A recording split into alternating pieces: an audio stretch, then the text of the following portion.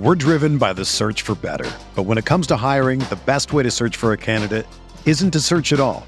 Don't search, match with Indeed. Indeed is your matching and hiring platform with over 350 million global monthly visitors, according to Indeed data, and a matching engine that helps you find quality candidates fast. Ditch the busy work. Use Indeed for scheduling, screening, and messaging so you can connect with candidates faster.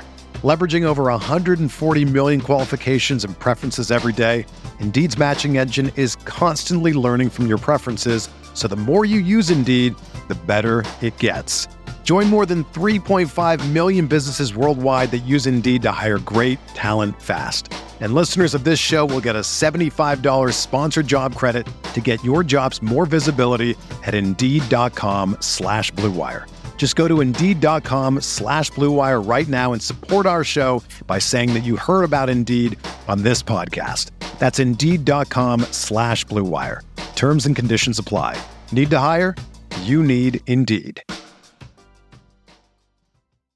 Hello, everybody. Welcome back to the NBA Front Office Show. I'm Trevor Lane. You can find me on Twitter at Trevor_Lane, over on Instagram at Trevor Lane NBA, joined by Keith Smith at Keith Smith NBA on the Twitter machine. It is All-Star Weekend, and so we decided heading into the weekends, things are pretty quiet around the NBA, which is normal this time of year. We'd open up the mailbag. We'd throw it out to you guys and see what kind of questions you wanted us to address on the show. We got a lot of responses, some of them pretty funny, some interesting ones, some really good questions as well. And we're going to dive into a few of them that we picked out. Keith, I was impressed just by the sheer volume of responses that we got to this, considering we threw it out there like an hour or so before we started this show. Yeah, I was too. So shout out to people for jumping in, and hopefully we'll get to your questions. But be forewarned, there, as the nature is with a Celtics guy and a Lakers guy, there's a lot of Boston and LA questions. We're not going to answer all of those just because we're trying to be a little bit more general here. If you want our thoughts on the Celtics and Lakers, you probably know by now where to find them from the two of us. But there's a couple of those that we'll get into as well. So let's get going. Oh, I do have to mention this. So late last night, yeah. I was sitting there and I was looking at, do I want to go? Because when I changed some things in my system and I deleted our intro. Now I can always go back and just get it off of one of our previous. It's not a big deal. I deleted it and I knew, okay, I can go grab it if I need to. But I haven't been putting it on our videos. And so I put up a poll here on our YouTube channel late last night asking people, should we build a new intro? Should I go get the old intro that we had been using? Some people liked it, some people didn't, and put that back in. Or should we just go with the cold open that we have been, just start the show instantly? And that is winning right now. 670 people have voted on this thing just on YouTube. And no intro at all is winning the poll. All right. So there you go. I mean, I kind of always like the cold open on like The Office, but that was me. That often was the funniest part of that show.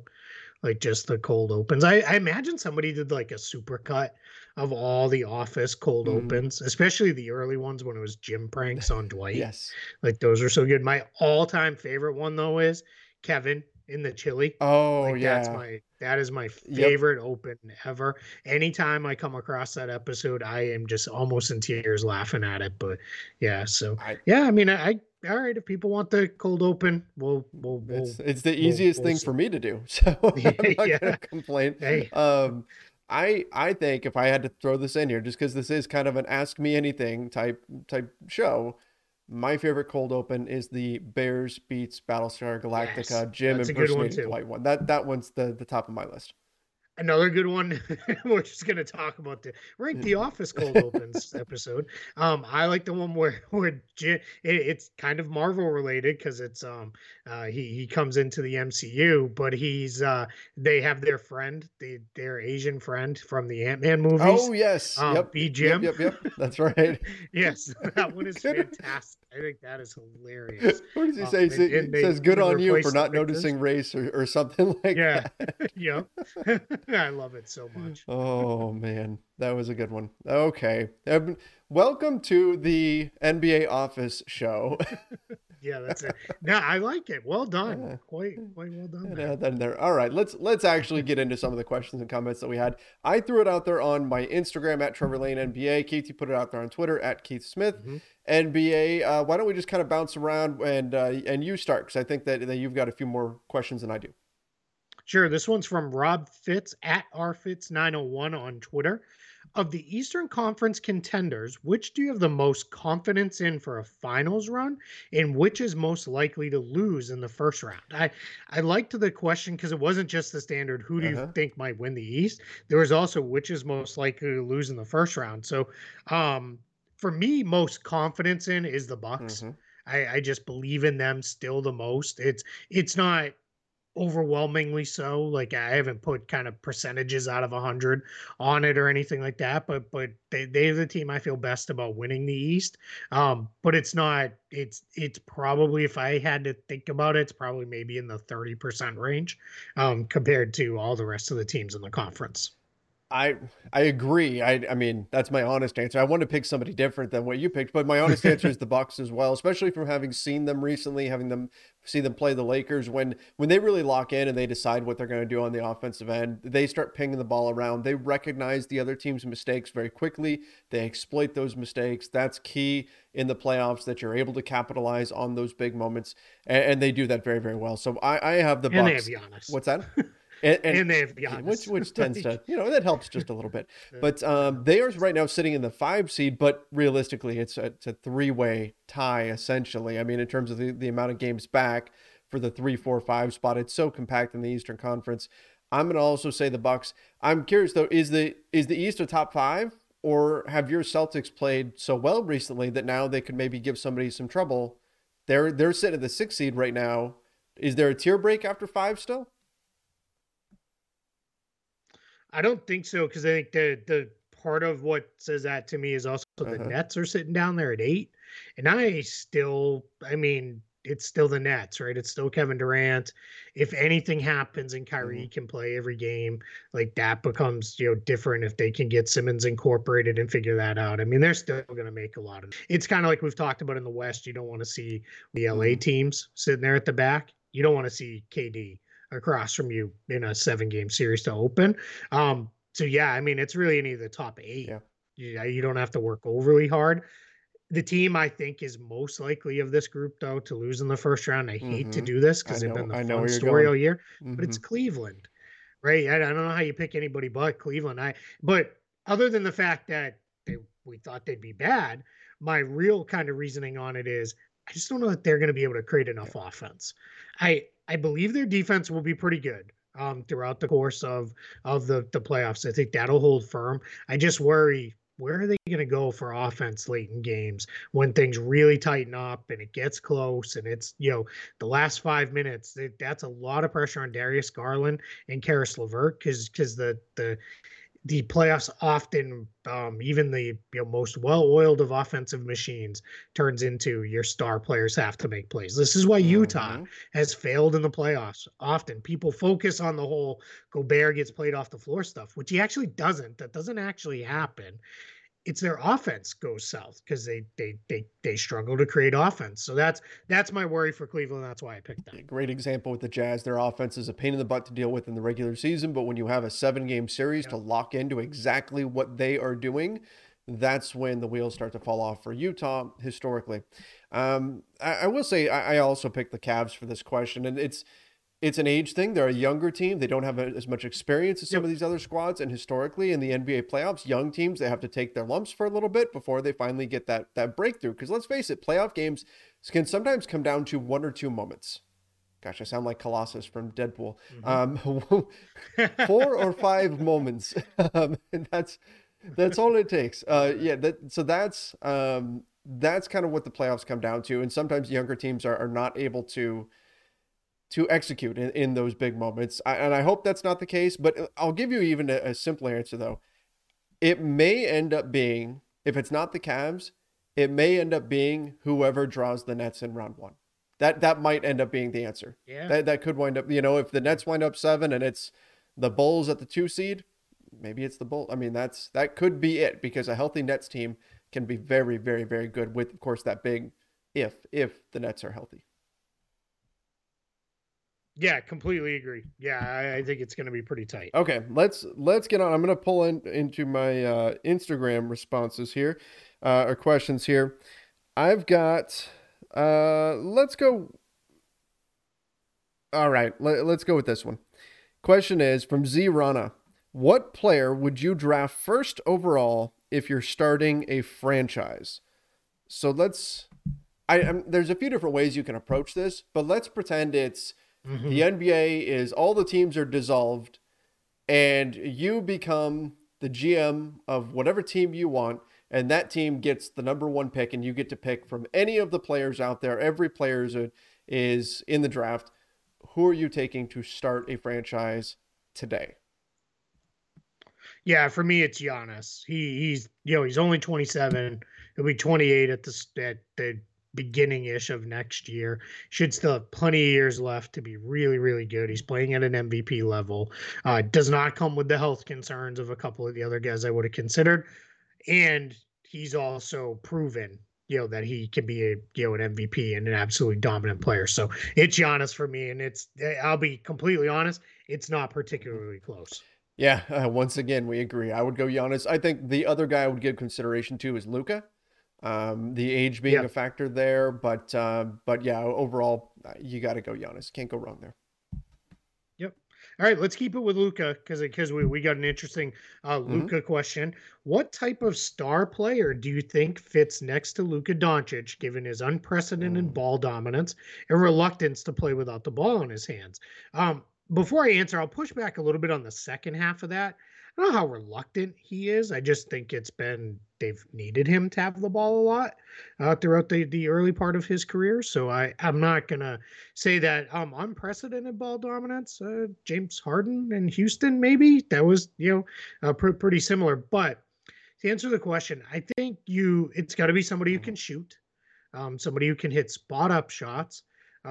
So that's a huge importance. But I think you also want somebody who can do something as a creator, just to lighten the load on him and make things a little bit easier with that. Now, I mean, you could make this super easy and pick Giannis or Jokic or somebody like that.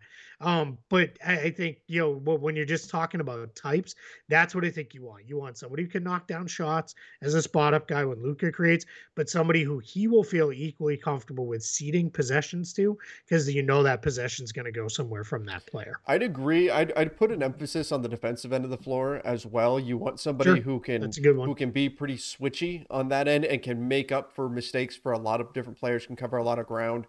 A healthy Anthony Davis is a guy that I would think of, even if he's not quite as much of a creator. But let me throw a name out there as far as a future pairing that I think could be really interesting. Again, maybe doesn't check that creator box, but what's Jaren Jackson Jr. in 2 years? Ooh. Yeah, I mean he's already great now, sure. and he's protecting the rim like crazy for the Memphis Grizzlies. Wouldn't he be an interesting pair? And I know in some ways you're recreating kind of what Porzingis was ideally going to be in terms of giving you some size and some range and things like that. Just never the defender. Exactly, and that's where I think that could be interesting. Yeah, it definitely could be fun.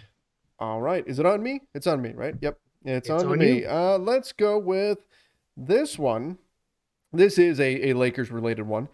Russell Westbrook possibly staying next season. Now we're assuming he's going to pick up that $47 million player option. Can't see any way around that. I don't see any. I've had some people floating the idea that they do like the Chris Paul and you sign him for 3 years, $65 million, whatever. If I was Russ, I'd have to have an awful lot of faith that they're going to follow through on that plan, and it's not going to be, oh, you declined it. Yes. We're now. See you later. just kidding. Let me take that back. Yeah, that's a good point. So let's assume he picks up that $47 million player option. Is there any way the Lakers can hang on to Malik Monk, who's been very, very good for them this season, been probably one of the better guys on a veteran minimum deal this year?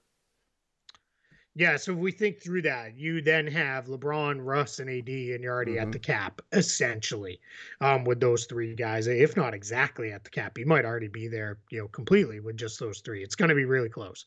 So that limits you with Monk to likely the taxpayer mid-level, because you have to also think there's a ton of roster spots you have to fill out then. That's probably going to be not enough, is my guess. I think Malik Monk was the oddest of this collection of 1 year minimum signings for this Lakers group just because of his age. But I think it was also this is a chance for, if we think back to his thought process over the summer, I can win, I can play a big role. That'll put me in top of mind to make a lot of money next year. And I think he's done all but the winning part of it, out of no circumstances of his own, causing. I think it's just everything's kind of gone wrong for them. But I think it's with Malik Monk, the challenge is going to be, that's really tough. Now, if you move Westbrook, or you can do the deal where like you split Westbrook up into a couple contracts, but maybe one of those contracts doesn't go and you can get to the taxpayer mid-level amount, then you might be in a workable place for Malik Monk. That you would do that. What I would do in that situation is I would give him a shorter deal for the taxpayer mid-level, so that gets him back into free agency sooner. But then you'll have bird rights on him, and then you can kind of re-sign him after that, because that would get you in a really good position with Malik Monk. Would you have bird rights if you, let's say you did a 1+1 with him for the taxpayer mid-level with the player option for the second? Not a 1+1. That's what I was thinking. It would have to be 2 to get him there. Otherwise, you're looking at early bird. You'd get him at early bird, which maybe that's enough to get him there off the taxpayer. Let's see. But I think he has been in a season of not bright spots. I think he maybe has been the brightest spot. For me with this Lakers team, outside of Austin Reeves completely coming out of nowhere to be a rotation player in those kind of things. Malik Monk has been great. And just to give for people out there who don't watch the Lakers a lot, the Lakers have actually, and I don't think this is an anti-Westbrook thing, they've gone to a lot of sets that are using Westbrook off the ball and giving the ball to Malik Monk. I mean, think about that. LeBron James on the floor, and they're giving the ball to Malik Monk to initiate offense because he's been that big of a threat for them. So it's been a wrinkle that they've turned to recently. He's been absolutely fantastic. Yeah, I like when they run that inverse pick and roll with him too, where he's the screener as a small, but then he pops because the big's not gonna switch all the way out to him. So I think that works well for them. Yeah, so a lot of stuff there. So yeah. It's going to be hard. Let's just leave it at that. If Westbrook is on this team, I don't know how they can retain Monk. I think some other team that needs shooting will. The mid-level exception, give him. I think is what he'll get. Yeah. Okay. Yep. The full mid-level. Yep. All right. Sticking kind of on a similar-ish topic. If John Wall is bought out, where do you think he'll end up? And then this has a second part to this question that's not basketball related, so we'll come to that after we answer the John Wall part. Okay. So John Wall, if he gets bought out, would it be crazy to think it depends on the health of Paul George and Kawhi Leonard? Like if Paul George and Kawhi Leonard are coming back, I could see him winding up on the Clippers. And I don't think they're going to. But I think that would be an interesting fit for him. Would be the Clippers, especially with Norm Powell out now too. Yeah, I think that's interesting. I mean, we could talk. He's already in Miami. He's training there. They've been in the mix. We've heard their name thrown around for Dragic, so maybe that might make some sense as well. But reality is, if he's a veteran minimum, this is what we talk about all the time with contracts, right? If a guy like people love to hate on Russell Westbrook, if he was on a veteran minimum, how many teams want him? Most teams would say, we'll give that a shot. No problem. Sure. John Wall on a veteran minimum, I don't think there would be any shortage of options. There would be a lot of teams out there that would be able to say, yeah, we'll take you on. We'll give this a try and see what you've got. Yeah, I would say you're putting him behind Dragic in the buyout point guard pecking order. For me, for sure, and maybe behind Eric Bledsoe. You'd have to really trust that Wall's going to be healthy and able to contribute the whole way down the stretch. But yeah, I mean, if you get intel that he looks pretty good and has played well, yeah. Know what I was thinking about with John Wall? If he gets bought out, this is kind of a longer thing, but if he gets bought out, takes a veteran minimum, no matter where he lands, right, and he plays out this year, you know where I wonder if he might end up next year? Washington. They don't have any point guards left. They don't have any. I mean, Dinwiddie was the Westbrook replacement, who was the Wall replacement. Could he just go back to, clearly not on a max or anything like that? It'd be a much, smaller deal this time around, and maybe kind of come full circle. Just kind of looking at that landscape a little bit of where it goes. I also have my doubts. So far he has said no, he's not giving up any money. So that would be. We talked about how big the Blake Griffin buyout is. To buy out that deal, my gosh! I mean, that's a lot. I mean, he's got 91 million between this year and next year. Now, some of that's already been paid, obviously, over the course of this year. But how much of that does he have to give back for it to even be worth it for Houston? Probably 30, right? I would say. It would be my guess. You got to give up 30 million of that over the next 2 years. That's an awful lot. I don't know that I'd do that if I was John Wall. You want to do the second half? Let's do the second half. Non-basketball. Favorite MCU movie of all time?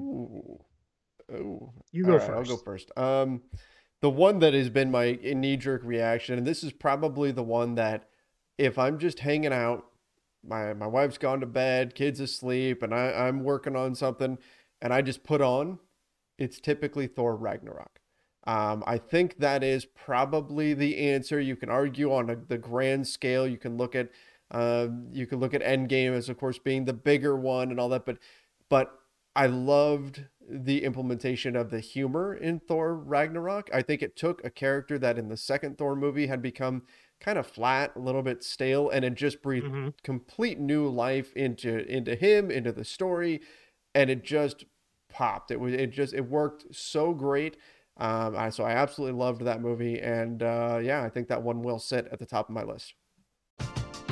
We're driven by the search for better. But when it comes to hiring, the best way to search for a candidate isn't to search at all. Don't search, match with Indeed. Indeed is your matching and hiring platform with over 350 million global monthly visitors, according to Indeed data, and a matching engine that helps you find quality candidates fast. Ditch the busy work. Use Indeed for scheduling, screening, and messaging so you can connect with candidates faster. Leveraging over 140 million qualifications and preferences every day, Indeed's matching engine is constantly learning from your preferences, so the more you use Indeed, the better it gets.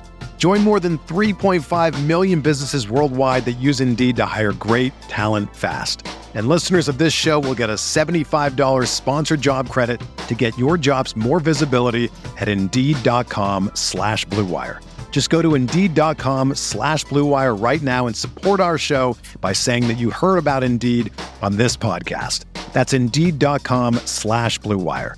Terms and conditions apply. Need to hire? You need Indeed.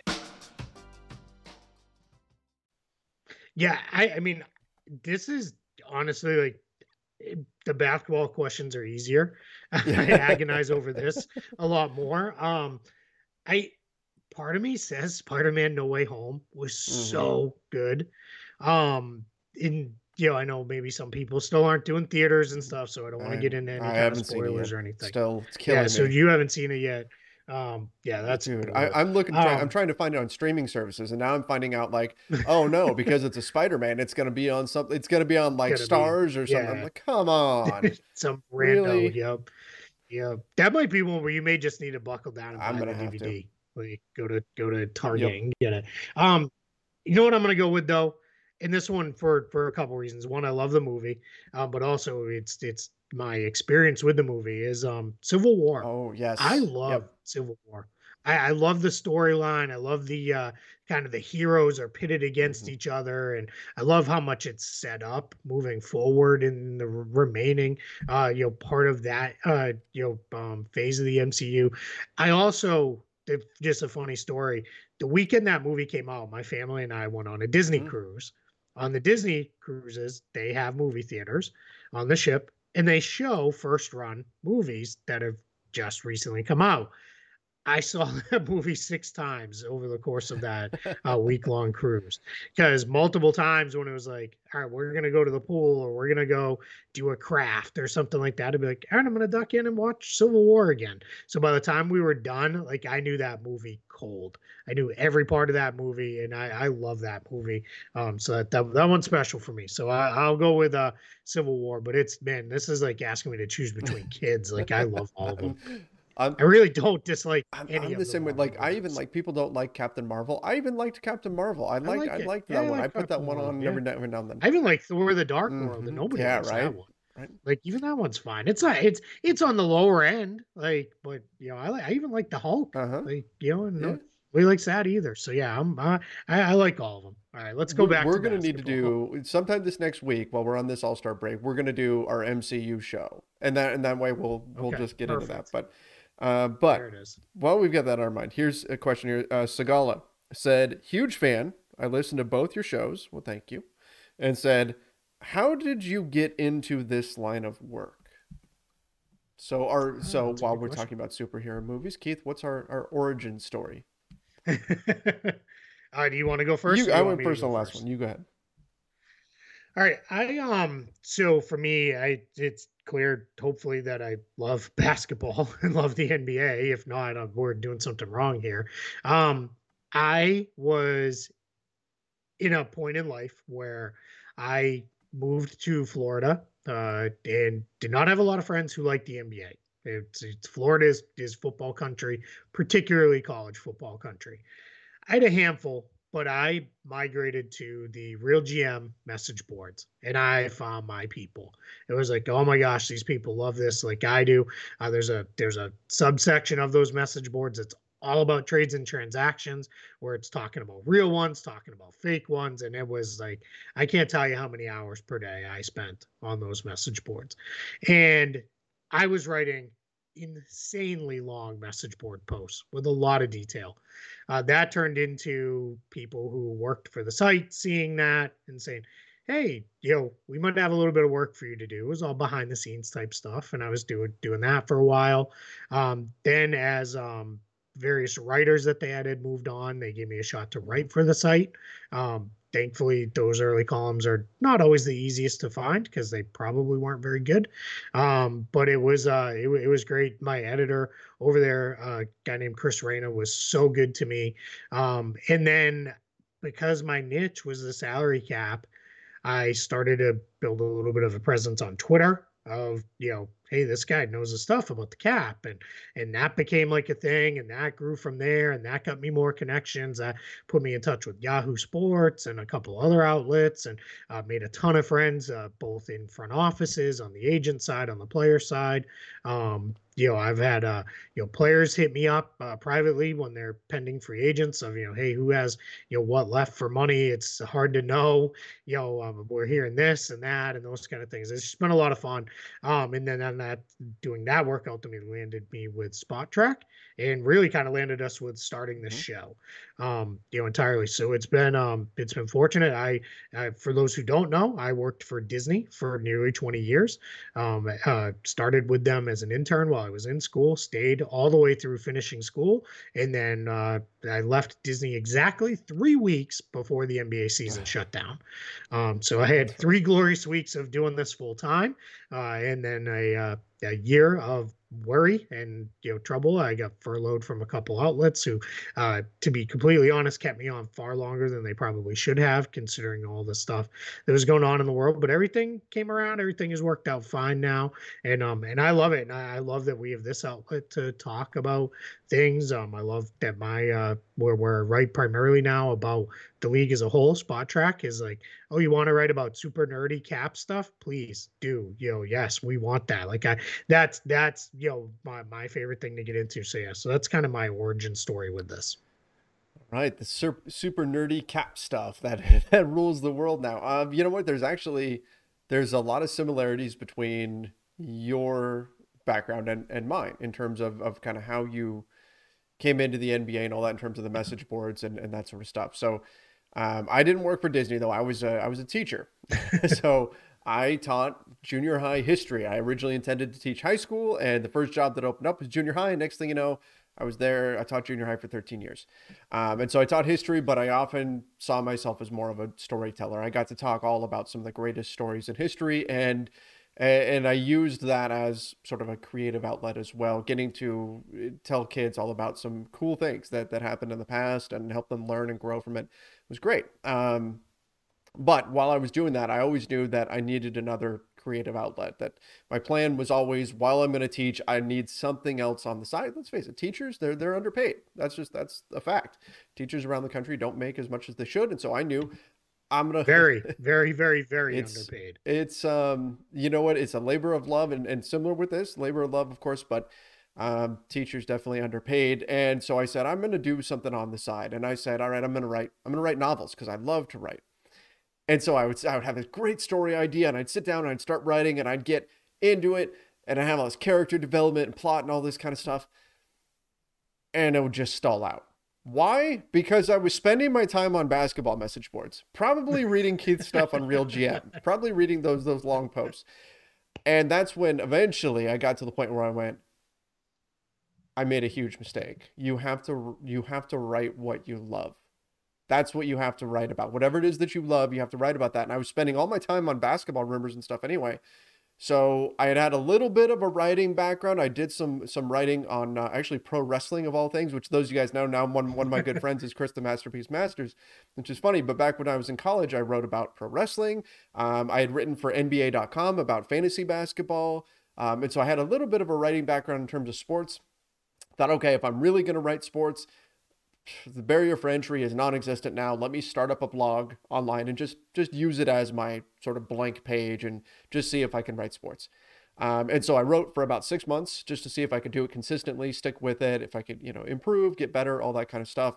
I was reading a ton of Bill Simmons. So of course my early stuff sounded a lot like Bill Simmons. Oh my God. So much of mine too. And that was all of us who are from that generation, our age. Like we invariably wound up sounded like Mark Stein for a little bit. Then it sounded like Bill Simmons, but eventually I found my voice, used that as a portfolio to go get picked up by one site. And next thing I was getting paid for what I was writing. Eventually that led to an offer from Lakers Nation to join them. I was getting paid to write one article per week for them. And that eventually grew and grew. And I just tried to always be that guy that if there was something that was needed, I raised my hand and said, I will do that, whether it was grunt work or whatever. And eventually that led to a podcast and then video work. And now I don't even really write much anymore. I mostly do video and audio work for them. And so that's how I got to this point here. Keith and I met years ago. He was on a podcast with me and we were talking about cap stuff and we've stayed in touch ever since. And then we decided to get this iteration of the Front Office Show going. And here we are, back to present day. Absolutely. Yep. All right. We're semi-related questions since we've both been doing this for a little bit. How difficult is it to cover the NBA during COVID than the seasons before? I'll kind of answer this because I think we might both have slightly different perspectives on this, but also similar. Neither one of us live where the teams we cover are. So that's part of it initially, and that can be at times I think we have gotten really good at figuring out how to do that without being in the market. But we also have both been in NBA markets. So the different part is the access has changed. It used to be I would go to Orlando Magic practices, games, shoot-arounds when the other team was in town. Because it's Orlando, it's warm, it's nice. Teams, if they could come in a day early, often they would travel here a day early, sometimes even bring the family on that trip. And it would be really great to be around people. And that part of it was easier, because you could just talk to players, you could really form and build that relationship. That's changed now. Now everything is done podium style, where they're up on a podium, and if you're there in person, you're further away from them, and it's just different. It's just changed. It's just become a different thing than it used to be. So that's the different part of it. It's I think I can only speak for myself with this. Because I was so used to being further away from the team I was covering anyway, it wasn't as big of an adjustment for me as the guys who were day to day. They were right there with the team. And I mean, when I say right there, like practices starting or ending, you're right there. You're right there with them. Players generally get to know you. They get to know a little bit about you. Like we used to joke with Nikola Vucevic when he was with the Magic. We would sometimes go in and we would talk about Star Wars. Like when the new trilogy was being released, we'd have a 10-minute conversation about that before we even got to any basketball stuff. And that was just because you knew he liked it, he knew we liked it, and that would be the conversation. So it just, that part of it has changed very much. So now it's a lot more, I find it to be far more transactional in nature, as far as you're going to ask questions, I'm going to give you answers, and off we go, than more conversational and personal. It's just become slightly different. Yeah, that's similar, and kind of let the cat out of the bag there for me, Keith, about not being in my market, but but in any event, yeah, I've always been a little bit removed from the team. Fortunately for Lakers Nation, I can go back to LA whenever need be, Yep. whenever I'm required to be there. I can do that. But it certainly has changed things. In some ways, it's easier because now it's just more common for people to be in press conferences on Zoom, and things like that. So that's actually helped to a degree. Like, that access has been a little bit easier to come by. Big time. But that's actually an improvement, I think, for a lot of people. Like, I know you have the same thing we have. We have people with Celtics blog who aren't there. Like, we've got a writer who's in England, and he does some of our best work. Because he's been, just tells you, you can do this from anywhere now. So sorry, I jumped in there, but yeah, that has changed. So, but the downside is, like you said, it's more impersonal. And so when I saw this question, the first thing I thought of is there's some parts of the story that you would never get before. So, for example, years ago, I'm in the Lakers locker room and I see Ivica Zubac sitting. This is pregame. Ivica Zubac is sitting over by himself. And sometimes guys, this was always kind of the routine when you're in the locker room. If a player's by themselves, they don't look like they're busy or whatever, some guys you can ask them. It's not, you don't go up to them, you just put a tape recorder in their face and start asking questions. You say, hey, would you mind if I ask? And if guys say no, okay, fine. There's some guys who before a game, they want to get locked into the game. But he was cool with that. He said, oh yeah, come sit down. And at the time he wasn't getting a lot of minutes for the Lakers or anything like that. But I sat down and I talked to him, asked him a few generic questions or whatever. And I got to his off-season training and what he had been doing over the off-season. And he mentioned his family and spending some time in LA during the summer and training and not getting to see his family. And I asked him a follow-up and I said something to the effect of, again, it was years ago, something to the effect of, how do you feel about that? Like, not getting to see your family as much as possible. And you could see the emotion on his face and the frustration. And he talked about how upset he was that the Lakers had asked him to stay in LA and not go back home for the summer and to continue training because he was going to get this big role the next season. And then he didn't. He stayed and he did all the training, didn't spend time with his family, didn't get to see them during the off season. And then there it is. He's on the bench and he's not getting minutes. He's playing every few games or something like that.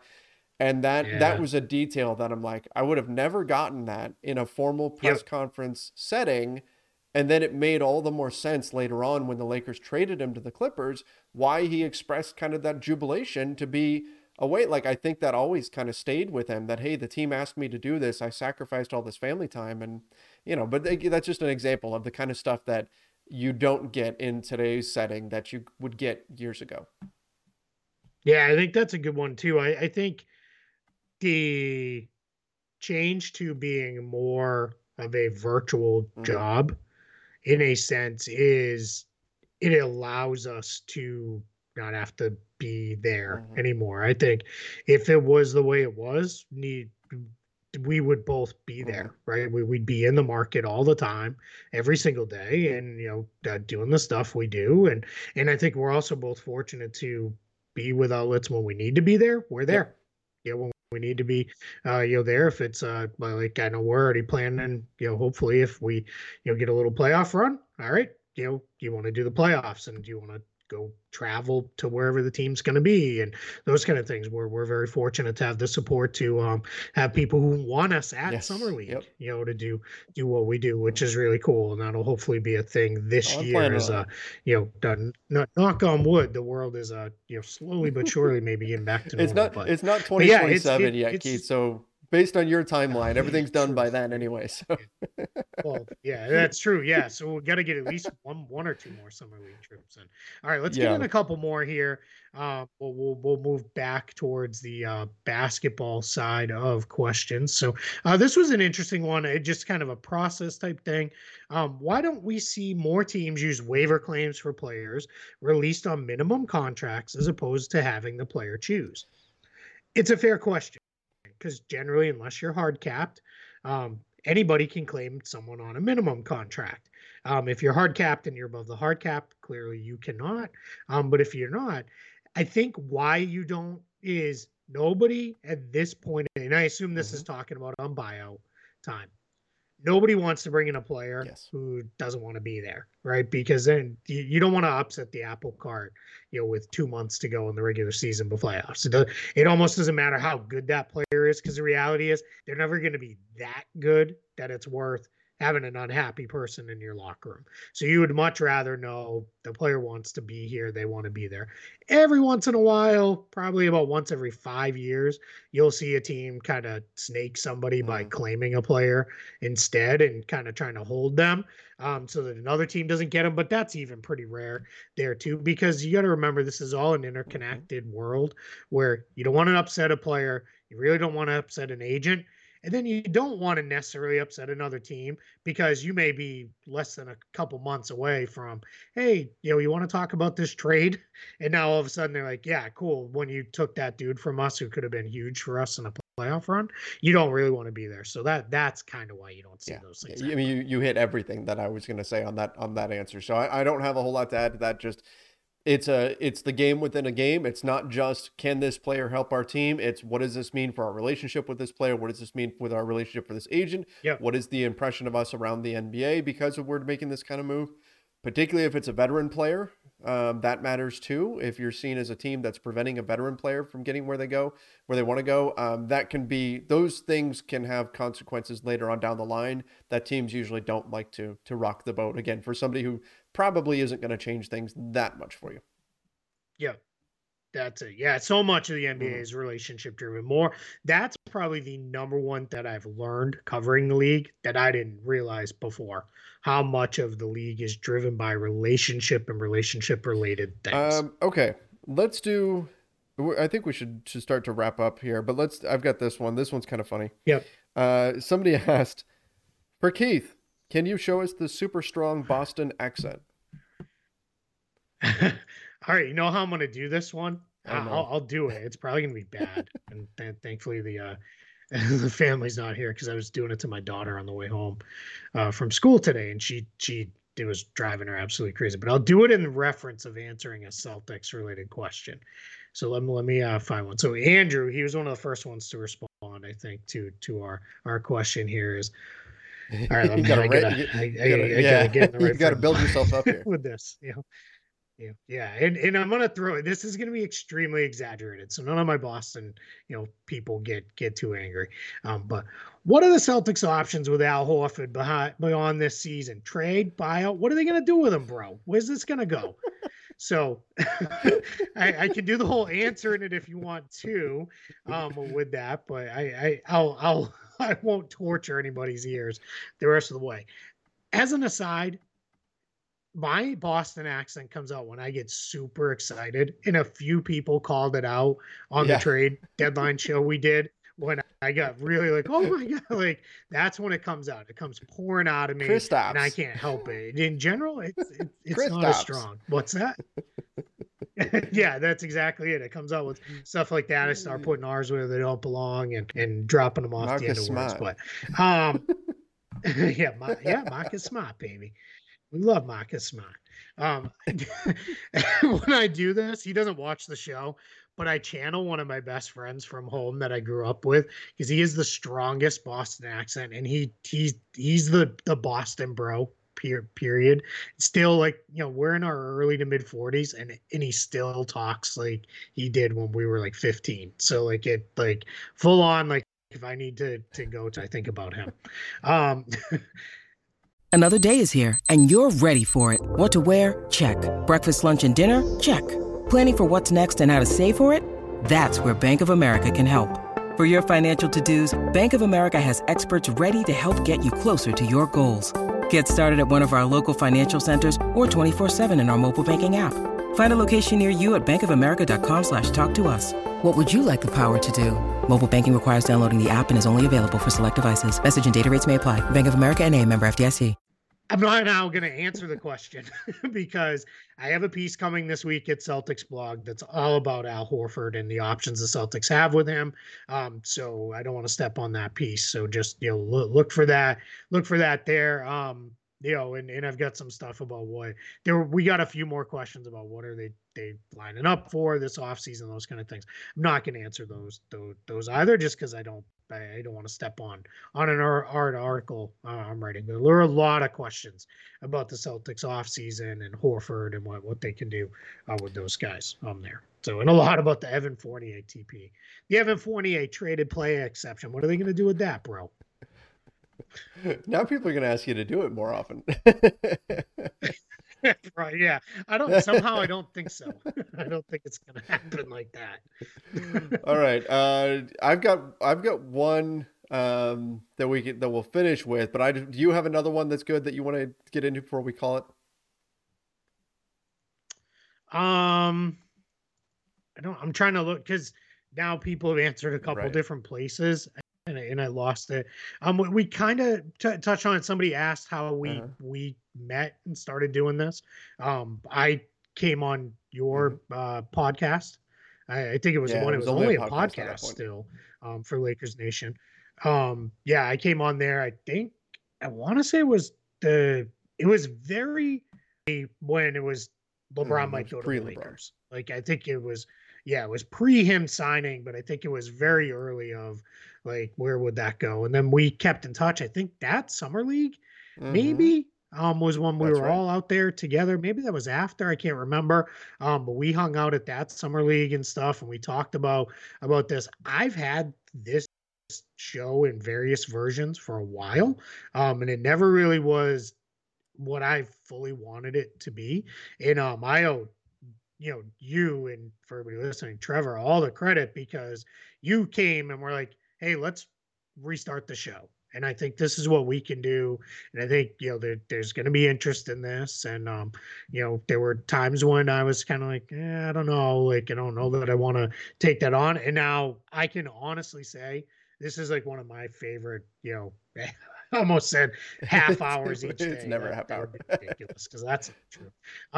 Favorite, hour each day is when we, get to talk about this, because we get deep into the stuff I love, and I love this stuff. And then, credit to you for seeing, there's an audience and people will want this and they're going to go, and it's, gone way beyond what I ever expected. So yeah, that's, that question was, I can't even find who asked it now, but people have asked that a handful of times too in our YouTube comments of, how did a Celtics guy and a, Lakers guy come together? And that was it. And I think, for us, it's the teams are one thing, but we love the game and the league more than the teams as individuals, teams. So I think that is, why, and I can't tell you how often we'll come on and it's like, we don't even mention either one of the teams. Yeah. Like, we try to, keep the shows pretty down the level. And, and I saw somebody say that, I hate the Lakers and all that stuff. And, I hate on the Lakers. I tend to think I try to play it fairly down the line with this, especially on this show. But I mean, I grew up for, 20 years of my life being told, that's a bad place, and purple and yellow are horrible, and don't like it. It's gonna come back on occasion. Like, it's gonna happen. Like, I can't really help it, but it'll come out there, man. We don't like the Lakers, bro. They're terrible.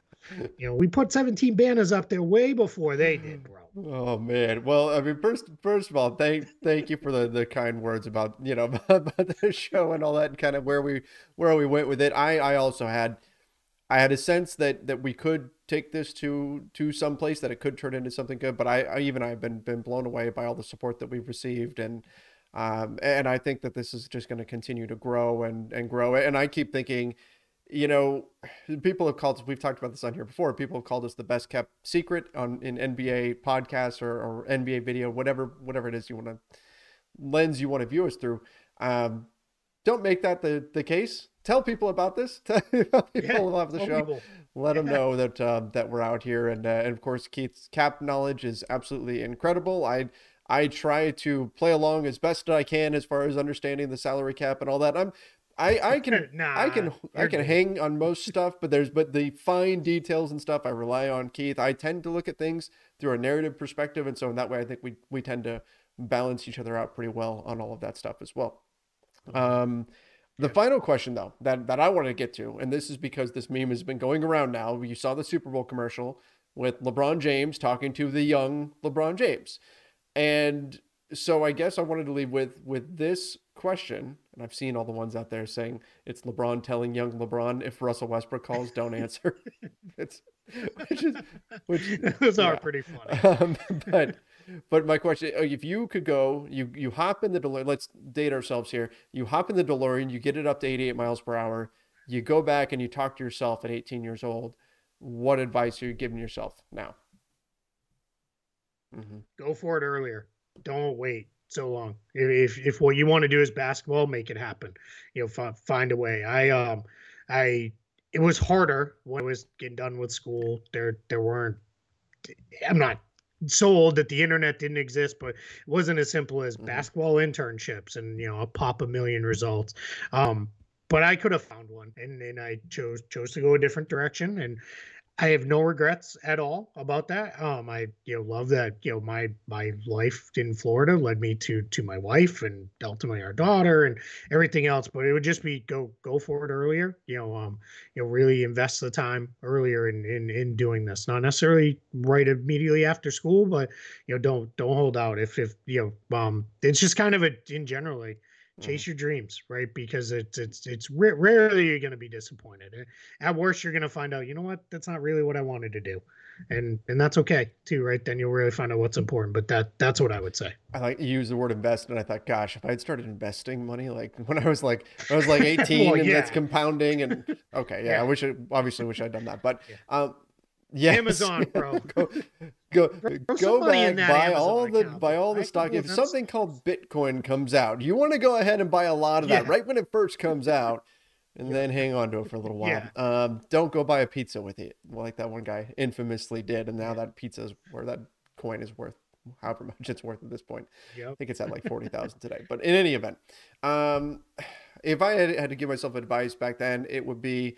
And in the education field, you'll hear the phrase growth mindset used all the time. Essentially, I dumb it down to this: don't be afraid to fail, because for a long time I was, and that fear of failure would paralyze me and stop me from doing certain things, because I always had that fear within me of am I going to be okay? Am I going to be able to do this? And if I fail at something, how am I going to handle that? How am I going to process that? Am I going to financially, am I going to be okay to get through this? Emotionally, will I get through this stuff?